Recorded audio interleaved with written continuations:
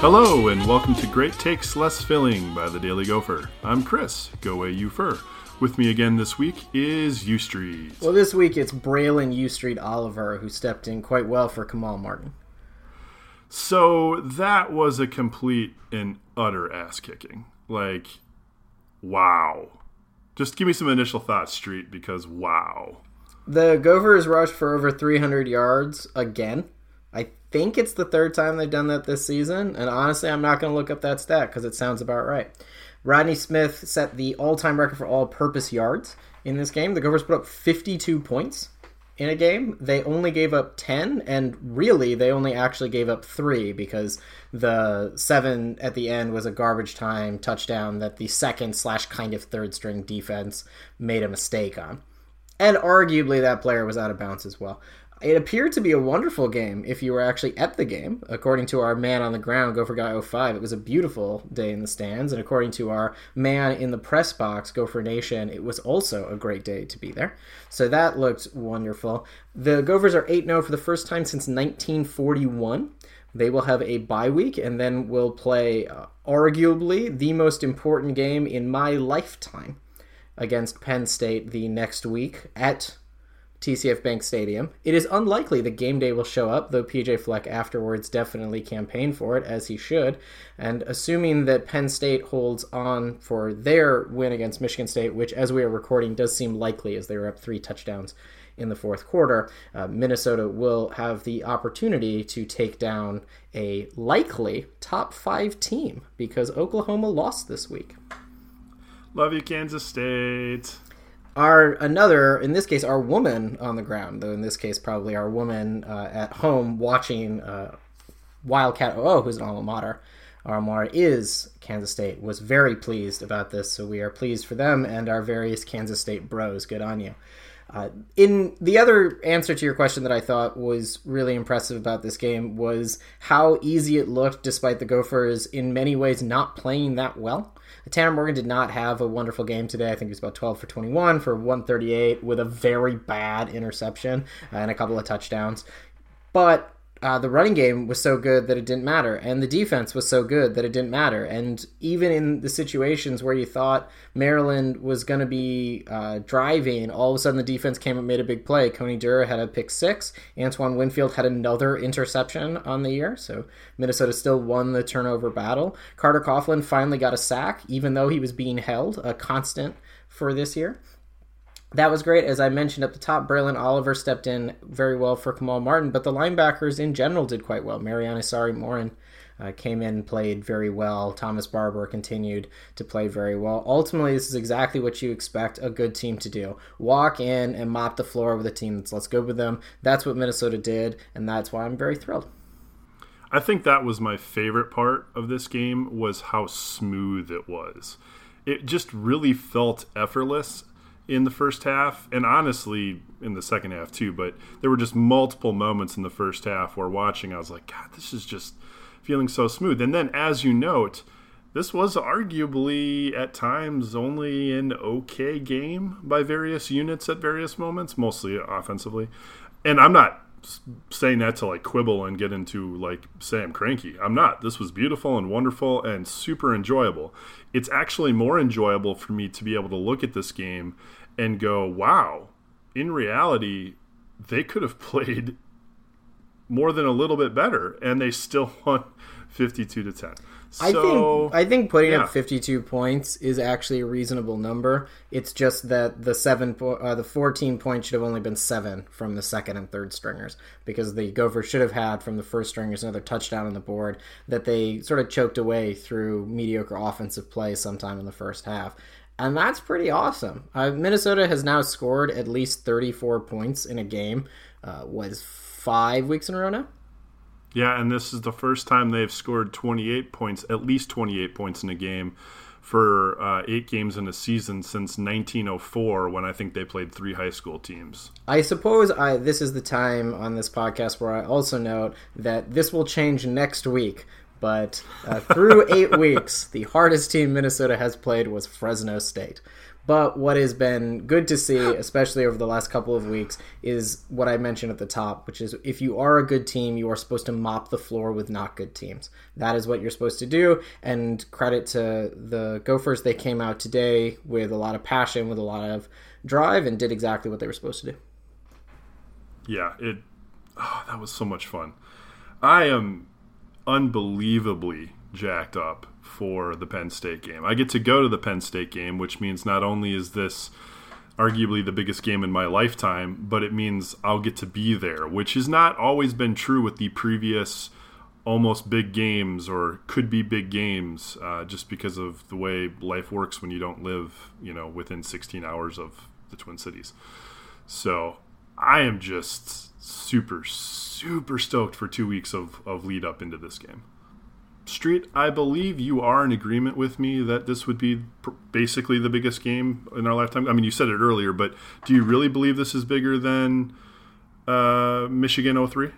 Yes, I was in the stands for Michigan 03 too, so speaking of horror stories from the past, yeah, it's bigger, and it's not bigger because of an individual game. It's just bigger because of the picture for the rest of the season. Minnesota beating Penn State means that they need to go 2-2 down the rest of the stretch. Just win 2 after that, and they'll win the conference championship. Or the Big West Conference Championship before they get smoked by Ohio State. Let's not kid ourselves. That was not true in 2003. A lot of other things would have had to have happened in 2003. Yeah, and I mean, you beat Penn State. A lot of exciting. That's when you get to start getting really excited. That's when you not to get too far over our skis, because Penn State's going to be really, really tough. But I agree with you. This has a win here opens up so much potential for the rest of the season, and it's all potential that you can see the immediate paths of. That Michigan game was so early on that ultimately, had they beat Michigan and everything else plays out the same, they go to the Rose Bowl in 2003, but it's really hard to play the if everything plays out the same when you're talking about a game happening midway through the season, as opposed to only 3 games left after Penn State. So it's oh boy, it's exciting. I am super, super excited. It's nice to be good. Like, it's really nice to be good. The other fun thing, I mean, at a base level, beating Penn State means the Gophers will have won 9 games. The number of times they have won 9 games in my lifetime, I can count on one hand. The number of times they've won 9 or more games in the history of the program, I can count on my hands, fingers, toes. So it's something that is not a regular occurrence either. Going 9-0 has in fact never happened in any season for which they did not play a high school team. That's partially because in 1941 they didn't actually play 9 games, but it is in general a really important thing to note that Minnesota has never won 9 in a row in a single season. And if they win against Penn State, they'll have 13 in a row, 12 in a row at this point? If they beat Penn State, it will be 11 in a row since the Wisconsin game last year. So 11 in a row as well. There are a lot of other benefits to the program. It would absolutely be the case that the winner of the Penn State-Minnesota game will be a top 10 team. Minnesota has not been in the top 10 in my lifetime. They got close, but they've never been a top 10 team. So they would have a single-digit number next to them. That's very exciting. The game is at home. That's very exciting. It should be a very good crowd, a very good atmosphere. As you mentioned, Penn State is a quite good football team. I think it will be a big challenge for Minnesota. And it will be the first time that Minnesota, since Fresno State, will have played a team that is at least, if not better, than Fresno State. In order for us to truly evaluate how good the football team is, and I think how excited you should get to the rest, this Penn State game also really does say, here's where this team is. It looks like they're playing with a lot of confidence, and one of the things we mentioned earlier is this game, I actually felt in a lot of ways the Gophers did not play as well as they are capable of. They put up 52 points against a team who is not a great team in any way. Maryland's not good, but they put up 52 points not playing that well. If they click on all cylinders against Penn State, they can put up a lot of points. That's the exciting thing about this offense. And the exciting thing about this defense is we will see. It's an open question as to whether Kamal Martin will be healthy. If Kamal Martin is healthy, then the defense will also be coming in after a bye week. Everyone's healthy. And that hasn't been true for a long time either to get up for a big game. So that's exciting as well. Did you realize we only punted once? I think somewhere along the line I forgot we only punted once. I did, but that's because I'm more of a big fan than you. And am always paying close attention to the punters. Also, I know we only punted once because one of our blog members only complained about the punting once. And therefore, I made a mental note that we'd only punted once. That's a really solid. And again, I don't think the running game was good. Let's be clear. The running game was good. I mean, you don't put up 304 yards on something like about 6 yards a carry for most of the game if the running game isn't doing its job. But the passing game was not there. I think some of that had to do with the conditions. It was windy. Balls were gusting. The offensive pass protection blocking was not fantastic in this game, so Tanner Morgan appeared to be less comfortable in the pocket than he otherwise might have been. I also thought that we got a bit more of bad Tanner than good Tanner, though we did still see some really nice throws from Morgan. The back shoulder first fade to Bateman for the first touchdown was quite pretty. That was perfect. All of those things suggest, like, hey, here's a team that I don't think we've seen actually hit top gear on the season. No, not at all. And that is, in fact, exactly what you want about a team. If I use an analogy to basketball, and what makes Michigan State annoyingly good? Well, at the beginning of the season, they may look great or may not, but you know by the end of the season in February and March that the Michigan State basketball team will be ready to go, and they always seem to improve as the season goes on. That's ideal, what you want always. I think Fleck and his staff have improved both the players in the field, so from a player development perspective, but also from a coaching development perspective.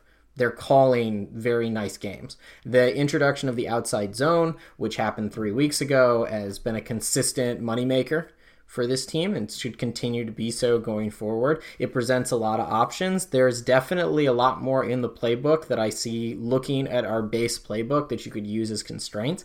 All of that's really exciting. We'll find out, not this Saturday, of course, but the Saturday after, whether or not the Gophers really are in a situation where we can think seriously about being what it's like to be a single-digit team, top 10 team.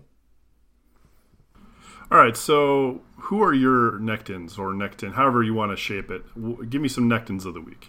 I think it'd be hard, given that I named Braylon Oliver as the big one, but our per usual Antoine Winfield is his own category once again. I would give it to Coney Durr, who of course has the pick six, has a really nice, solid game. Otherwise, hard as well not to think about Rodney Smith breaking an all-time record, to not get in there as well. So all of those players, but a mini Nectin of the week that I will give to is Brevin Spann-Ford for not one, but three fantastic wham blocks to spring Seth Green for touchdowns. Yeah, they cleaned up on those Seth Green runs, which was beautiful. I'm going to go Rodney Smith. I stick with my tradition of finding a skill position player who hit a traditionally laudatory stat, but in this case, with the addition of him setting the career all-purpose record. Just so much, so many good things, so much happiness to be had. And again, in a game where they didn't play their top level. And I mean, what can you say? Can't complain. I honestly can't complain. I don't know, final thoughts, things that you'll be taking with you into the bye week? The big thing that Fleck mentioned in a brief post-game interview, in addition to the plea to get College Game Day, which, based on the scores as we are recording this, LSU is currently winning 23-13, and I don't expect Alabama to lose to Arkansas, which is also why I don't expect College Game Day to be showing up in 2 weeks, because that would be that game that it would be across from. But the other thing that he mentioned was that they would be going recruiting, and that for the players it would be a health and wellness week. So I think the big thing for the bye week is twofold that I would be looking for. One, everyone who is currently sort of banged up gets healthy, and two, no one does anything stupid. That's the hope, because the team should be locked in and fully ready for Penn State. The third thing, which is not for this bye week, but for the week after, that will also be important, is I am very, very aware that the players know far more than we as fans how important this game is coming up. What I will worry about, and thus I think the coaching staff will worry about, and I expect them to do a very good job mitigating any of this problem, is for that team to be too jazzed up coming in against Penn State. Too much energy is, as in many ways, as bad as no energy at all. And I think that's the worry. You get a little bit too much aggression, a little too much excitement. So what I'm thinking is also really nice about having this game in 2 weeks is you have 2 weeks to be excited, but also get back to focusing on doing your job as a player. Co-sign all of that. Folks, if you do not have tickets for the Penn State game, go get your damn tickets. It was a beautiful day today, and not nearly enough Minnesota fans came out to watch an absolute beatdown of Maryland. So you have no excuse. Biggest game in our lifetimes happening in 2 weeks against Penn State at home. Get your tickets. Go get your tickets. Be there. Enjoy it, because if you're not there and they win, you are going to regret it. In the meantime, plenty of content coming at the Daily Gopher. We'll have all of the normal recaps and thoughts related to the win over Maryland. And then, of course, keep an eye out for another edition of the Sky U podcast coming on Wednesday. So until then, go Gophers. Sky U Ma. Row the boat.